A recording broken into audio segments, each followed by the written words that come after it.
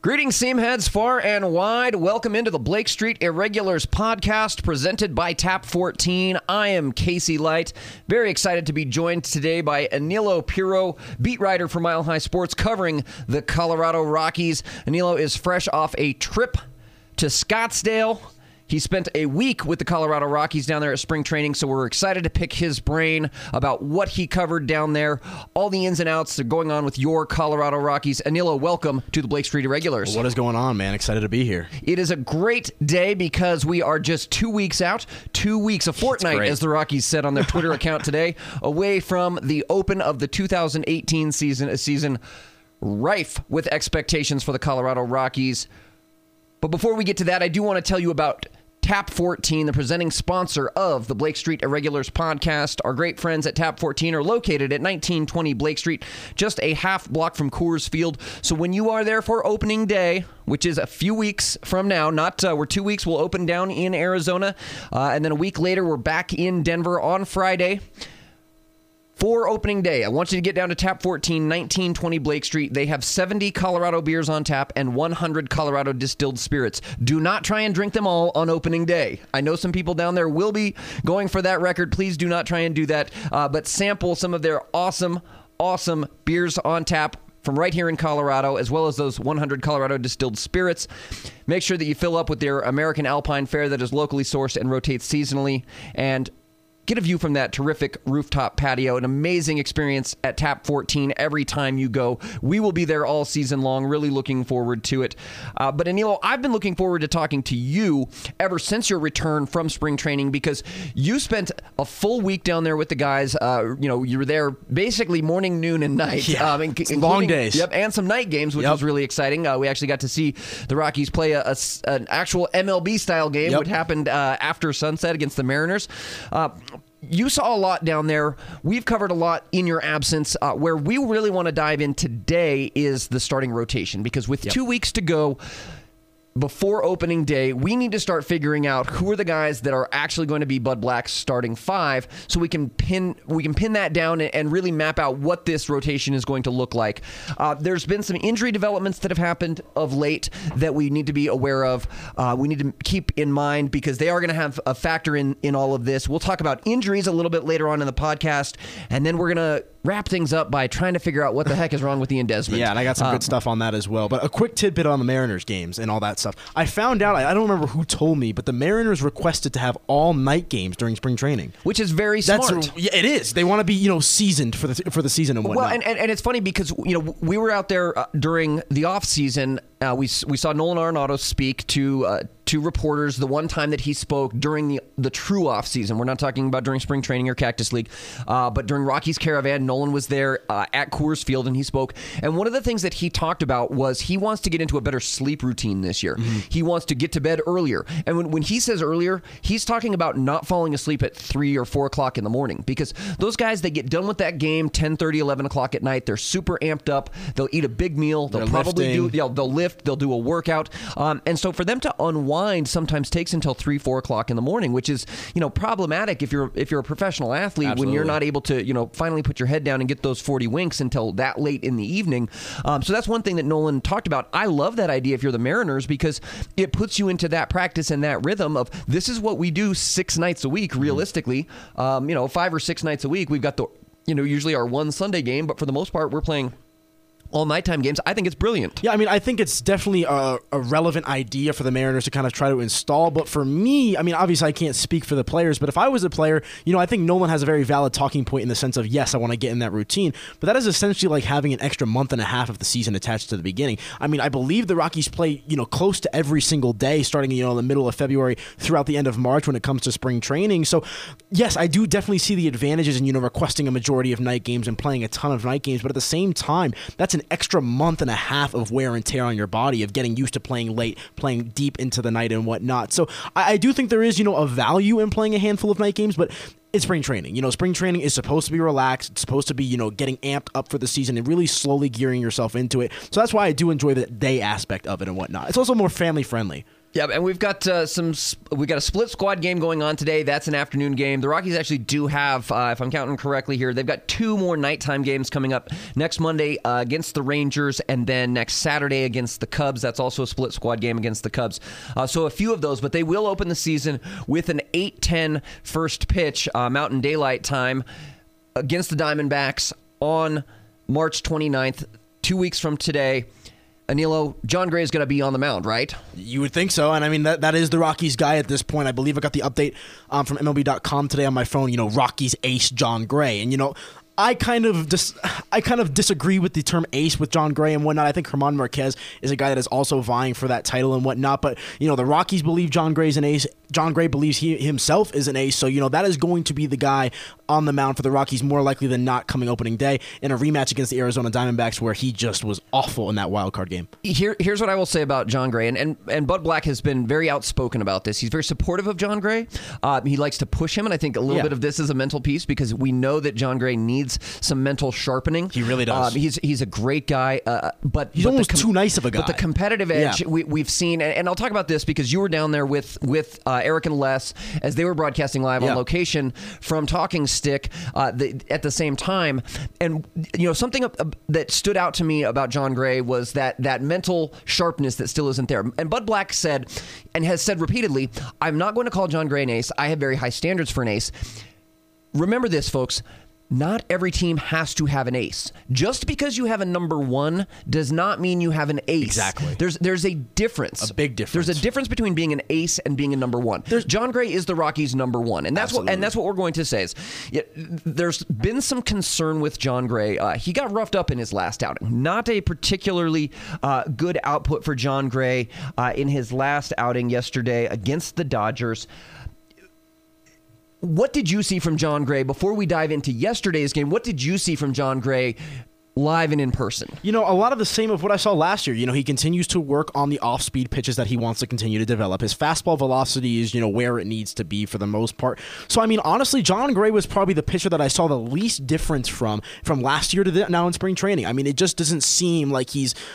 I don't want to say that he hasn't been working hard because he absolutely has, but it just seems like he has his regiment, he knows what he wants to do, and it's more so about his mental capacity kind of picking up to the standards of his pitches. We know that he has a really, really good fastball. I think he's continuing to working on adding that curveball into his repertoire as well. So it's interesting that for me, my biggest takeaway is it's a lot of just fine-tuning with Jon Gray. I think a majority of his arsenal is intact. He knows what he wants to be as a pitcher, and now it's just about getting to that point. The biggest takeaway is he really looks like a wolf. He grew out the beard. He grew out the hair again. So he's definitely he's motivated. He's rejuvenated entering this season. And, he has a lot of confidence. I think, both Jon Gray and the rest of the Rockies' young starting rotation use that wild card game as a really, really strong learning point that they want to build off of. I'm talking to Kyle Freeland, who we'll talk about later in the podcast, and he referenced that a lot of the guys, that was their first experience in that kind of a scenario, whether they pitched in the game or not. So for me, a year more of experience under his belt. I expect big things from Jon Gray, but I think, the big conversation, like we were talking about, Casey, is he's the Rockies' number 1. It's time for him to fully grow into that position and solidify himself as that. Yeah, obviously, with the time that he missed last year with the foot injury, still had a really outstanding season, going 10-4 last year. If he can maintain that type of a pace, you're talking about a guy who's going to flirt with 20 wins this year. I think that's probably a little bit unrealistic, but we've talked about that mental edge, and I want to touch on this very, very quickly because it's something that's kind of been lingering in the back of my mind since it happened. Jon was nice enough to come on with Eric Goodman and Les Shapiro, went to Talking Stick Resort, and was on with them. And what stood out to me in their conversation with Jon, they asked him a question about what his mindset is, knowing that he's got such a strong back end to the bullpen, because Jeff Bridich was so aggressive in going out and putting in really strong 6th, 7th, 8th, 9th inning guys. I mean, they Mike Dunn even said this year, we don't have a weak link in our bullpen. We don't have a minus side guy. We're that strong. So when Eric and Les asked Jon Gray about his confidence in turning over the ball, is that hard for you as a pitcher because, you want to go out there and get every out? Jon Gray didn't give what I would call an ace's response, right? When you think of an ace, I'm talking about guys like Max Scherzer or Clayton Kershaw or Madison Bumgarner, who says, coach has to pry that ball out of my bleep hands, because if you're a true ace, if you're that guy who, and John, I encourage folks to go to milehighsports.com and listen to the podcast with John Gray, because his answer was very interesting to me. It sort of, well, you have to think about the matchups, and am I tired, and is coach seeing something that, no, when you're an ace, when you have that, that I want to take the bull by the horns mentality, you're just not giving up the ball. And we've yet to see that click for John Gray. Yeah. We've yet to see that moment where John Gray says, no, you can't take the ball out of my hands. And that's why I think potentially he might even be leaving the door open for someone like German Marquez to slide in and become the number one at some point, even as early as this year, if he doesn't really dominate the way that the Rockies are expecting and hoping he will. So that leads us to who is number two on this list? Who is number two in the rotation? From a pure record standpoint, if we're just going down the win-loss percentage last year, it's got to be Marquez, right? Absolutely. I think German Marquez is, the clear-cut number two. I think what he was able to demonstrate over the entirety of the season last year was just all you need to see from him, of kind of a talking point of where he could be in his career. The epitome of consistency for the most part in the Rockies rotation. I think he did a phenomenal job throughout all of last year, really establishing himself as a go-to guy for the Rockies when they needed, a complete starter, a guy that could go 6 or 7 innings on any given night for the most part. I think that tinkers around with John Gray and whatnot a little bit, which is why, we're talking about German Marquez as a number two. I think he can maybe evolve into a number one, but at this point in time, I think it's clear that Gray is that number one, Marquez is that number two, at least from my, kind of feeling while I was down there at spring training. He's going to be the guy. Maybe even Chad Bettis, I think, is a guy, listen, here's my thoughts on Chad Bettis real quick. He is phenomenal story, a guy that has really proven himself as a warrior in terms of getting back on the field and whatnot, but he profiles as a back-end starter, a 4 or a 5 on a playoff team. The Rockies may rely on him to be a 2 or a 3. And, I don't necessarily think that's a smart move for them, but it might be what they have to do considering how young they are. But that said, German Marquez, I believe he's 24 now? 24 years old, I believe. Just continues. He'll be 23, actually. Oh, he's only 22. 23-year-old season, yeah. So, yeah, he continues to kind of improve, I think, as you go along. And it's a lot of fine-tuning with him as well. He continues to add a lot more breaking pitches into his repertoire. I think he's just trying to really well-round his game. But he's rejuvenated and he's motivated entering this year. Yeah, what I liked about Marquez, he was your innings leader last year. He gave you 29 starts, 4.39 ERA, pretty solid, especially given first year in Coors Field, first year in the major leagues. I like what Marquez brings to the table. I really expect to see him grow and build off of last year. The issue with Marquez is he does have those blow-up games. He does. He has those games where he's not going to get out of the third, and that's okay. That's a testament to a young pitcher. Yep, and those things are going to happen. He reminds me at times a little bit of a shorter, at least in height-wise, build-wise, he's about the same, Ubaldo Jimenez. Yeah. Right, where there were moments where you're watching Ubaldo Jimenez and his eyes are as big as saucers. He didn't know where the ball was going. He just didn't know. He couldn't command his pitches. And I think you saw that on occasion with Marquez. He struggled a bit. And when I say a bit, I mean we're talking 1 or 2 rough innings or 1 or 2 rough outings. He's trying to add a little bit of depth to his changeup, and that's kind of held him back a little bit from having a dominant spring. But I have no concerns about Marquez moving forward. I think he's going to be really solid. Currently on number 2 on the Rockies depth chart, if we're just going by the gospel of Rockies.com depth chart, Tyler Anderson is actually your number 2, ahead of Marquez. Some of that may just be a little bit of posturing. It's an ability to go, left, right, or right, left, right at the top of your rotation. Look, Tyler Anderson did great things for the Rockies in 2016, late in the year, and he had a pretty okay end to 2017. But the bulk of his 2017 season was not strong, and he has not been particularly good here in Cactus League play. What did you see from Tyler Anderson while you were down there? He was just all over the place, man. I mean, I think I saw him start 2 games. In both games, he was rattled, almost the entirety of the starts. And let me go this. Every single pitcher, at one point when I was interviewing them, said, it's spring training. We're just getting used to it. Now, that is why you have to take everything that happens in spring training with a bit of a grain of salt. But for Tyler Anderson, there were some prominent problems that I was kind of looking at. His mechanics didn't really... I mean, he already has a weird kind of wind-up and delivery as it is. His wind-up, for sure. But, I mean, he definitely just... His pitches didn't look very crisp. He was missing on a lot of pitches in terms of his spots and location. And, talking from him, he didn't want to blame it on early season kinks, but that's essentially what he was doing. He's saying, I have to, get back into a routine, blah, blah, blah. But to me, I just don't know what you could expect from this guy. Obviously, he pitched in that wild card game, which shows that Bud Black is confident in him, but he's looked very, very weak, and arguably to me, the weakest link of the starting rotation so far in spring training. And it's not confusing. I mean, I understand why he's number 2 on the Rockies depth chart. Like you explained, he's a lefty, but I think he's getting a little bit of the benefit of the doubt because he is one of the only lefties in that rotation. Yeah, I would agree. I think that's, we talked before the podcast of how much we both would have liked to see the Rockies go out and sign a guy like Lance Lynn, who ended up in Minnesota, a known commodity. The price tag probably ended up being a little bit too high for a guy like Lance Lynn, which is unfortunate because I think he would have slotted in very, very nicely at a 2 or a 3 spot. But understand why they didn't do that. Anderson here's the thing, and as you mentioned, his mechanics, I think, are really key. He had the arthroscopic knee surgery last year, and obviously, anytime you're favoring a lower extremity when you're a pitcher, that's going to have a residual effect all the way up the body. There are a lot of moving parts to Tyler Anderson's wind up, as you mentioned. There's sort of that hitch. Tyler Anderson, at moments, even if you look at his picture on MLB.com or on ColoradoRockies.com, it literally looks like Tyler Anderson is about to throw a dart. The baseball, it looks at times like Tyler Anderson is throwing darts.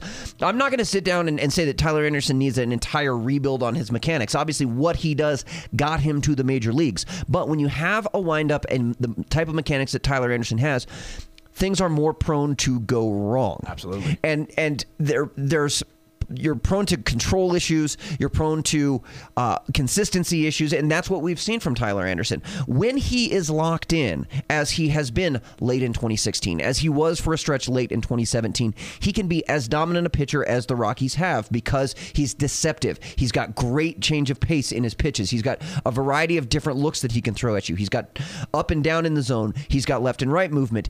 Tyler Anderson has all of the pieces, but can he put them together for you consistently? That's the concern. Yeah, exactly. We were talking about stretches, and it's a 1-month stretch or a 4 or 5 start stretch where he's really excellent and superb. But I mean, the rest of the season, he's either on the sidelines because he's hurt, or he has an ERA above 10, or something like that. It's just god awful. It's so hot and cold with Tyler Anderson that I just don't know if you're the Rockies how you can legitimately try to justify that in a year with riding as much, expectations as there is entering this year. There's about 7 horses vying for 5 spots in that rotation. Can an Antonio Senzatella or a Jeff Hoffman be more consistent than a Tyler Anderson over the course of a 162 game season? It's going to be interesting to see how it plays out, but to me, there's just so many problems with Tyler Anderson. He's 28 years old too. He's got to nail these things down this year, just like John Gray does, just like German Marquez does. But to me, he's not the weakest link, but he definitely has the most to work on. And I think you hit on it perfectly, though. When he's on and he's pitching effectively, I mean, he's one of the best that the Rockies have.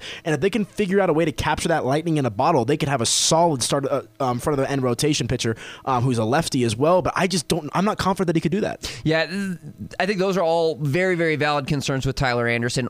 I wish nothing but the best for Tyler Anderson because I've been a huge advocate of his since he came up in 2016. Really liked what he was doing under Walt Weiss, which he was doing it at a time when there wasn't a whole lot of positives going on in that clubhouse. He was a little bit like John Gray, snake bit. He was having good outings but couldn't get that first win. Finally, got the monkey off his back, and really I think was one of the few positives as they started to slide down the stretch there in 2016. So you want to see him build off of that, and then obviously that success that he had late in the year last year. We mentioned Chad Bettis, who sits at number 4 in the rotation on the depth chart officially. We expect him to probably climb that when Bud Black actually sets his rotation, probably looking at a 2 or a 3 just because he's a reliable guy. I like having that flexibility with Bettis where you can slot him down deeper in the rotation and give him plus side matchups where he's the better pitcher on that given day rather than asking him to sort of pull up his bootstraps and beat a better pitcher on any given day. But as we've seen with the Rockies in the past, and I make a lot of Josh Fogg references to Chad Bettis because I feel like they're so similar.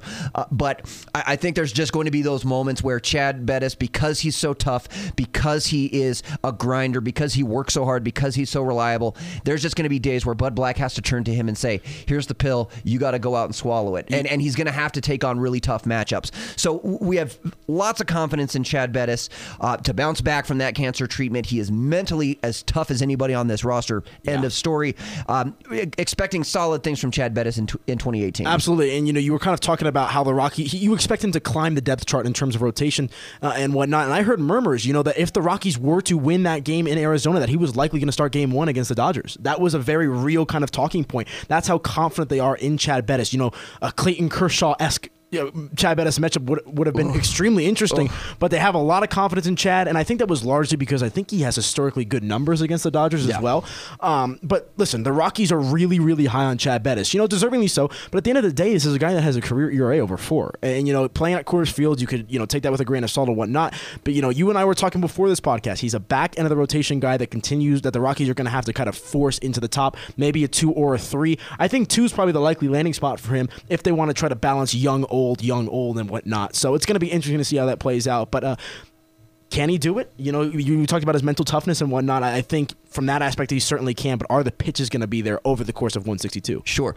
Guy slotted in at number 5. So basically your last guy in the rotation as it stands right now is Kyle Freeland. Tied with German Marquez for the team lead in wins last year, but a very different way that he got there. Marquez, where he went 11-7. Freeland was 11-11. Freeland had some just phenomenal outings. We saw him go out and dominate. Obviously, the near no-hitter, that great performance on Rockies' home opener. Actually, a better ERA, all told, than Marquez, but fewer starts and kind of faded a little bit down the stretch. Part of that just came with youth, but they are expecting a full regimen of starts this year. Last year, 28. You should see that number again.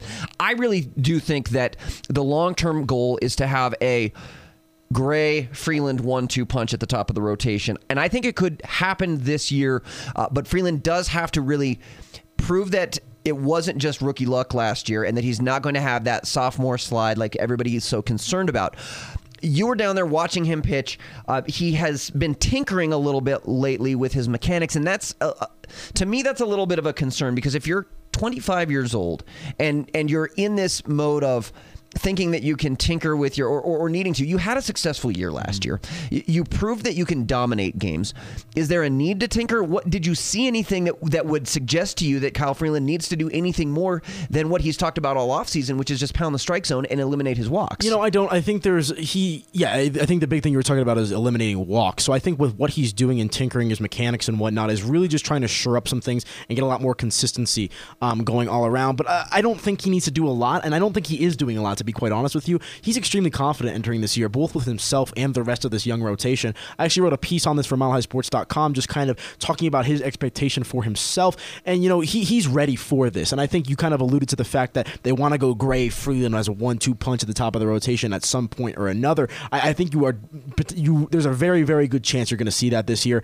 But for me, he just needs to continue to do his thing. Like you kind of said, pound the strike zone, be aggressive. That's where he's going to experience his most success. So from Kyle Freeland, he's the one that I'm least concerned about, I guess you could say, because I think he proved last year that he has enough pitches in his repertoire and a lot of good power in that as well to be a successful pitcher on the MLB level. Yeah, I like it.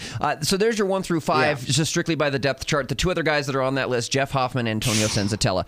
Senzatella, obviously, huge start to the year, 10 wins by June 19th, 0 after that. Yeah. But that was really a product of they had to shut Antonio down with only the 35 total innings pitched the year prior. They couldn't ride that horse too long. Senzatella has talked about how his diet has improved so greatly this year. He looks slimmer. He looks slimmer. He looks stronger. But they're still building on that. That's the thing to keep in mind with Antonio Senzatella is that he's, 100. He went from 35 innings pitched to 135 innings pitched. From 2016 to 2017, we can't add on another 100 innings. We can't expect 234 innings pitched, 235 from him. Look, Antonio Senzatella is going to be the very first one they pull the trigger on as soon as someone struggles or has any kind of an injury, correct? Yeah, absolutely, and I think for good reason. I think I'm big on Antonio Senzatella. I'm not afraid to admit that. I think the poise that he demonstrates on the mound, he's mature well beyond his years, and I think he really does have a spot in this rotation, whether it be at the beginning of the year, in the middle of the year, or whatnot. I just think he's going to be a really, really solid arm and a reliable arm at that for the Rockies. He doesn't seem to be afraid at pitching at Coors Field. We've talked about John Gray and his mental, fatigue and weakness. I think that's something that is always in the back of his mind. Senzatella just knows how to go out there and pitch, and I think the biggest thing for him, coming off injury 2 years ago, pitching 35 innings the year before that, what it really comes down to is just building up that stamina for him. Yep. And he's got the build that he can be a not current mold, but if you go back in the day to a Bartolo Colon, right? A guy who can just that's a great comp. Innings. He can just eat up innings for you. Kind of has that rubber arm, although that was the issue, was the shoulder. So you hope that that's going to be the case for Antonio Senzatella, is that with an improved diet, with an improved fitness, with better attention at the major league level, that he's going to take those steps and become a guy like you said, like I said, Bartolo Colon, who could maybe just be a consistent innings eater for you, because you'd really like to see that from him. Deceptively good with his pitches. Not a guy who, he's kind of that guy where all of a sudden you look up and it's the fourth inning and you only have 2 hits. And you're going, oh man, how did that happen? He's mowed us down 2 times through. Just a quality arm all the way around. He's never going to blow you away. He's not going to strike out, 10 or 11 a night, but he's going to, he could go deep into ball games consistently for this team. I think he profiles as a perfect middle of the rotation guy for this club moving forward. It's definitely going to be interesting to see how it plays out, because, we've talked about Tyler Anderson, his struggles. Can he be consistent over the course of 162? John Gray is going to be in the rotation. A guy that we're also going to talk about in Jeff Hoffman. A lot of these guys have question marks around them. I feel like there's less question marks around Antonio Senzatella outside of just getting him up to speed in terms of stamina. Well, we're going to talk about Hoffman in just a moment, because I want to bridge him into our next topic of conversation, which is injuries. But before we dive into that, I do want to ask, because you were down there, were there depth guys that you saw? Were there pitchers? We've seen Yency Almonte had a strong start to the spring. Were there other pitchers that are within the organization? I've talked quite a bit about Harrison Musgrave. I think they like the idea of another lefty who could potentially be contributing to this lineup. Bud Black has said he wants 8 MLB caliber starting pitchers available to him throughout the course of the season. We've talked about 6 of them in depth. We'll talk about Jeff Hoffman here in just a moment, but who's number 8 based on what you saw down there? Yeah, I think definitely Musgrave is kind of the front runner, but he's been the front runner for that kind of spot for like 3 years now. His name is always kind of thrown in the mix of, if the Rockies need a starter, they're going to go down to AAA Albuquerque and just bring up Musgrave. And yet they haven't. Exactly. So, it's just kind of a revolving door at this point. So I think, Almonte, like we've talked about, has had a really strong spring, here at the beginning. So I think those are the 2 guys that are definitely vying for that spot. But to be quite honest with you, Casey, they're not going to be utilized. Unless injury really just damages them, because they have 7 guys, in the race for 5 rotation spots, all of which, have a lot of promise and were acquired via trade or via draft that the Rockies have very high expectations for. I view Almonte and Musgrave as, more middle of the line guys that they could fall back on, not necessarily guys that they view as potential future, consistently starters in the rotation.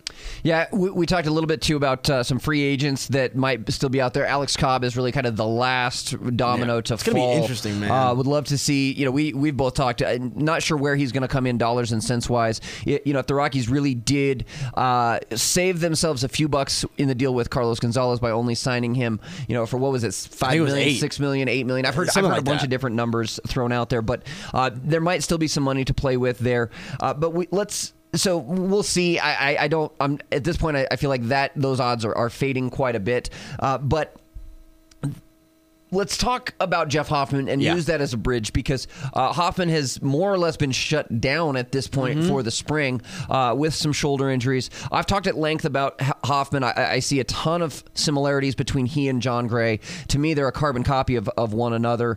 But talk about Jeff Hoffman, the injury to the shoulder, and kind of where he's sitting right now, because as it stands, he's out. Yeah, it's interesting, man, because, this is obviously the centerpiece in the trade that sent Troy Tulowitzki to the Toronto Blue Jays. And when he was acquired, people thought Jeff Hoffman was going to be the future of the rotation.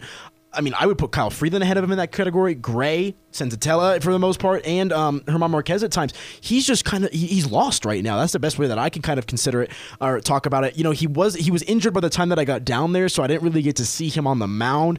But Bud Black had an interesting comment around the fact that him being hurt and sidelined right now is hurting his chances of making the rotation. And it's going to be interesting to see how it plays out. But I really think Jeff Hoffman is likely going to start the year down in AAA Albuquerque because they want him to get some innings under his belt, and I think they want him to kind of establish a level of success, which he's proven that he's been able to do down in AAA before they kind of give him the nod. But listen, we've said it like a gazillion times now. 7 guys vying for 5 spots. He's clearly the one that is the most on the outside looking in. Yeah. Only 3 appearances so far through spring training. Was shut down after his March 14th appearance against Oakland, where he gave up 3 earned runs on 4 hits and walked a guy over 2 innings pitched. And a lot of his problems, at the major league level too, are surrounded about one, consistency, but just really trying to find himself. I think in a lot of his starts, we've seen John Gray just not have his pitches. We've seen German Marquez not have his pitches, but we've seen Jeff Hoffman go out there and look like a ghost, like to the point that we just don't know who he is. Is he going to be a potential ace, or is he going to be a guy that's in and out of the league in 5 years? Because he's looked like both at times. Yep. So let's continue on with the injury discussion because there's some really I think important ones lingering at this point. Pat Valaika had an oblique injury that has sidelined him for a little while. Positive news starting to come out the last couple of days that he's making progress there. Valaika will be your bench infielder, assuming that he's healthy in 2 weeks, correct? Yeah, I mean, that's the thought process right now. And, rightfully so. He's a guy, he was the pinch hitting expert last year for the Colorado Rockies.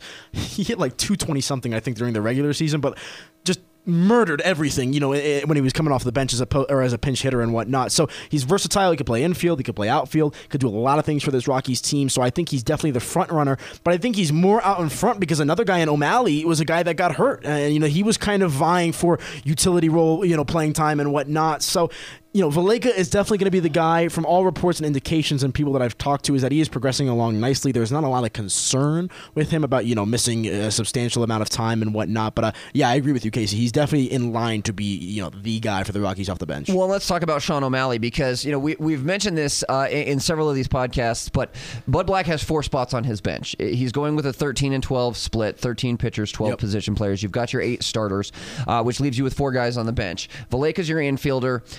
TBD is your outfielder. Yeah. We won't rehash all of that because we've spoken on it so many times, but one of the 3 guys is going to end up there, Tapia, Dahl, or Tauchman. We know one of those 3 guys is going to be there. Tony Wolters is your backup catcher. That leaves 1 spot still available. Sean O'Malley, sort of a journeyman minor leaguer, had a few cups of coffee, spent a little time in the majors with Seattle. The Mariners I saw an O'Malley jersey at spring training. A Seattle Mariners. Yes, a Seattle Mariners jersey. And I was amazing. Just like shaking. I was like, it's got to be his dad or something. Like, right. But just a little tidbit there. That's too funny. Yeah, in that game, Sean O'Malley, 89 games for the Mariners 2 years ago, but did not see the major leagues last year.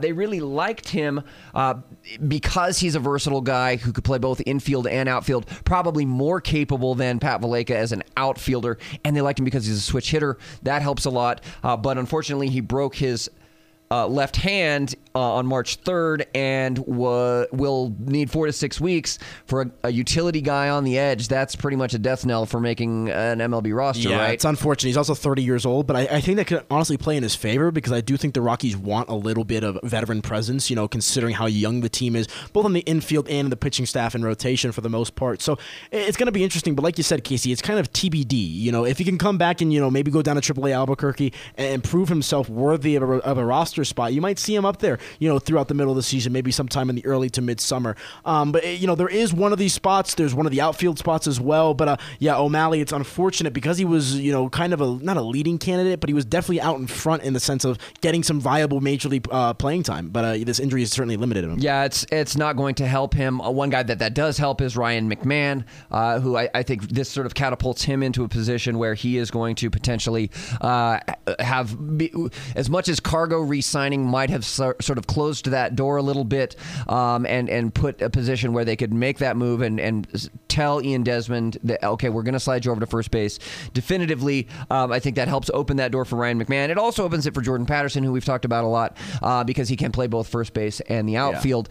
So we'll keep a very close eye on what's happening there and how those materialize, because this leads us to our third topic of conversation, which is, we've said all along we can't put Ian Desmond on the bench just strictly because of how much money he's being paid. But at 0-71 at this point in spring training, 0 for 3 with 3 strikeouts in his last game, at some point Ian Desmond you have to consider putting him on the bench to start the season and going with McMahon at first base. I mean, because McMahon's been solid. McMahon has been very, very solid, and so Bud Black is really in a very, very tough spot with 2 weeks to go, and Ian Desmond playing as poorly as he has. Yeah, it's, the way I could kind of compare Ian Desmond right now at the plate is, growing up playing Little League or whatever you did, you usually always had that one kid that would just swing as hard as he could and just hope he would make contact and see how far it would go.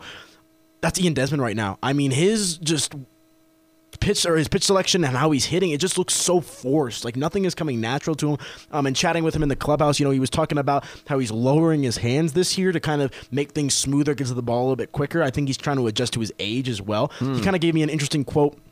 When I asked him about hitting leadoff, he said, I'm not getting any younger, in the sense that I think he realizes where he's at in his career, and he wants to just establish a level of consistency both at the plate and in the field. He's still very confused about whether he's going to get a majority of his playing time at first base or in the outfield. There's not a lot of, talk, at least what he was conveyed to me in that aspect. So it's going to be interesting to see how it plays out. But obviously a guy that signed the largest contract in franchise history just a couple of off seasons ago is really just struggling to be a serviceable major league player at this point. Let's not read too much into an 0.71 average in the Cactus League, because but okay, I can't even use the because. I can't even finish that. You have to read into it at this point. Look, Ian Desmond hit 272 last year. Right? That is a good major league average. Like, you'll take 272 from a guy pretty much, I mean, he's going to hit 6th or 7th for you in your lineup, but you can't take that from a guy who's making $20 million a year. You can't take that from a guy who's playing at Coors Field. Desmond is in the lineup again today. He is playing first base. You're starting to see today's lineup begin to look more and more like what you could potentially see 2 weeks from now when the Rockies start the regular season, which is Charlie Blackmon batting leadoff, DJ LeMahieu hitting second, Nolan Arenado hitting third. Cargo is slotted in the cleanup spot right now. Today will mark his first game at the major league level. He's played a couple of days down in the lower levels just to get his swing back. Homered in his second AB, which was awesome for Cargo. Trevor Story, he's playing the DH role today, but he would be the shortstop in that role if it were not a DH situation. And then Ian Desmond batting 6th, playing first base. For my money, I think that's what we're going to see.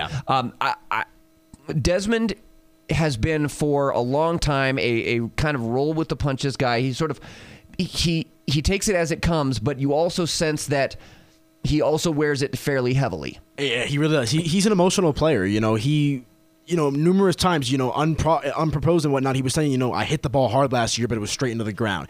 He's cognitive and keeping a memory, per se, of the struggles that he went through last year, both with the injury and his struggles overall at the plate. He's got to learn how to let that go, I think, to a certain extent. So it's going to be interesting to see, but he has to produce. I mean, and here's the thing. If you can get Ian Desmond of the Texas Rangers or the Washington Nationals, even for a half of season, that will certainly revamp the Rockies offense, which has been the conversation here as of late that has been, kind of coming off a weak year last year for their standards. Well, and when you look at the depth chart, Desmond is still slotted in as the top guy in left field, pushing Gerardo Parra down. That's just not true. I mean, that's what the Rockies website says, but Gerardo Parra will play very often. He absolutely will. You can't put a guy like that on the bench after what he gave you last year. How is Parra coming along with the hand? How are things looking for him? I believe he's fine as of right now. When I talked to him, he was I believe he played in a simulated game and was taking live BP. So the hand is obviously getting better. He was very lighthearted, as he always is. That's just who Gerardo Parra is. So I don't think he's concerned by any means that he's going to miss any time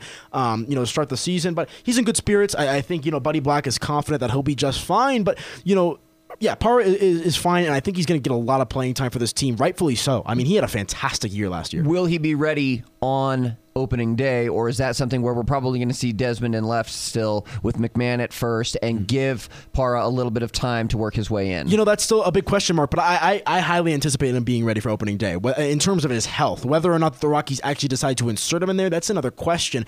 But, it's interesting to me, there was talk about Parra maybe even being a leadoff guy before the Rockies, reacquired Carlos Gonzalez, which kind of shakes up the leadoff thought process there. But listen, he needs to play, maybe not every day, but 80% of the Rockies' games. He hit over 300 last year, had an incredible season. I believe this is the last year of the 3-year deal that he signed a few off seasons ago as well. So I think you got to see what he can give you in terms of the output. All around, a really, really strong guy, both on the field and in the clubhouse. So it's going to be interesting to see how this plays out. But to me, it's going to be Ian Desmond and Ryan McMahon as a platoon at first. That's just how I kind of envision it, kind of dwindling down with Parra, Blackman, and someone else in the outfield as well. Yeah, Parra has actually 1 year left after this year. It's a club option in 2019. This is the last guaranteed year. Yeah, but realistically, knowing that Charlie Blackman is probably on his way out, all signs sort of pointing to that at this closing time, which is sad. But you can't walk away from Gerardo Parra, especially at $12 million. You're not going to find a proven Major League Baseball player that's going to contribute what Parra can contribute for you both this year and next year at that same rate. I don't think people understand how big of a clubhouse influence he is too. I mean, Cargo was like that as well, but Parra just keeps everybody loose, man. Well, and Parra picked up where Cargo sort of when Cargo started to internalize last year with the struggles that he was having and the pressure that he was under with that free agency looming. Parra, and we know how close those two are. Best friends. They're best friends. Came up together, basically the same time, both from Venezuela. Those two, Parra really assumed the mantle of the fun guy in the clubhouse when Cargo was struggling so much, and it would have been bad optics for Cargo to be goofing around and light and having fun, like we know Cargo is a lot of times. When Cargo is playing well, Cargo is one of the funnest guys to be around in that clubhouse. And Parra, again, we hit on it, but that 309 average last year, I mean, he really could not be stopped, and which is why, to me, as soon as he's healthy and ready to go, you've got to get him out there on the field. And therein lies that issue that you have with Desmond and the struggles that he's been having. We don't want to take anything away from Ryan McMahon, but look, in a limited sample size last year, Ryan McMahon was not particularly successful at the major leagues, and so in scenarios that aren't necessarily setting him up for success, though, a lot of pinch hit opportunities, late game opportunities. But listen, for me, in my perspective, you cannot justify playing Ian Desmond at this stage of what he's shown you as a Colorado Rocky over Gerardo Parra, who has been a great clubhouse presence and also has demonstrated his ability to be a solid all-around player on the field. Defensively, Desi's had a lot of problems in the outfield too, especially playing left field. Gerardo Parra is much more consistent, and I think that's exactly what the Rockies need. So, well, and to that same end, I find it hard to justify playing a 23-year-old at first base who only has 25 MLB at-bats to his credit when you've got a two-time All-Star who's proven he can play anywhere on the field, who maybe just had a little bit of a rocky spring and a underperforming year for you in year number one where he faced a lot of adversity. So that first base position, we've been saying it really since spring training opened, it's going to continue to be the question mark. Now that Cargo is signed, came back strong, we're going to get to see really this whole weekend what Cargo, how he looks and how he may have rebounded. Obviously, he had that spectacular September, spoke with reporters on Tuesday and basically said, I'm ready. I'm rip-raring, ready to go. I'm going to build off of that. I'm not even thinking about what happened in the early months of last season. I'm focused strictly on building on the great things that I did in September. So, first base now becomes the focus, really, because first base has that cascade effect to left field and those other bench positions. So that's where we're going to zero in. But today's lineup and probably what we will see over the course of the next week is going to look more and more like the starting eight that Bud Black is going to deploy come March 29th. 2 weeks from Getting today. Close, man. It's exciting. Hard to believe it. 2 weeks from today. Not sure yet if we will be at Tap 14 to record. Might be jam-packed up there to the point that you can't. It's probably going to be a New York City subway. Right, it's probably going to be busy there. But again, 2 weeks from today, the Rockies do open their regular season in Arizona. So get down there and check out Tap 14, whether it be for March Madness, which is going on right now. I'm sorry, I can't say March Madness. March bracket, the big craziness, tournament, insanity. Sorry, forgive me, NCAA. Please don't file any cease and desist. Yes, get down there for the tournament. Great place to watch all of those games. 1920 Blake Street. They've got 70 Colorado beers on tap, 100 Colorado distilled spirits, amazing American Alpine fare that's locally sourced and rotates seasonally. We will be checking them out all season long from that terrific rooftop patio. You can follow them on Twitter at TapXIV or online at tap14.com. Again, I am Casey Light. You can find me on Twitter at Light on His Feet. That is Anilo Piro. Anilo, how can we find you on the web? On Twitter sphere at APiro Sports. Got a lot of exciting upcoming content as well from MileHighSports.com. Interviews with Jeff Bridich, Ian Desmond, Trevor Story, and a bunch of the other guys. Also got some stuff in the works for the baseball edition of the magazine. So be sure to keep an eye on my work, MileHighSports.com, the magazine, and on Twitter at APiro Sports. And that's Piro for those of you who do not spell Piro the traditional way. Very true. All right, folks, that is the Blake Street Irregulars podcast. Really excited and can't wait. 2 weeks. Great stuff. Start marking your calendar. Start counting down the days. A fortnight from now, we will be talking about real, actual, live Major League Baseball games that count in the standings. Get ready for it. We'll catch you again on Monday for the Blake Street Irregulars podcast, presented by Tap 14.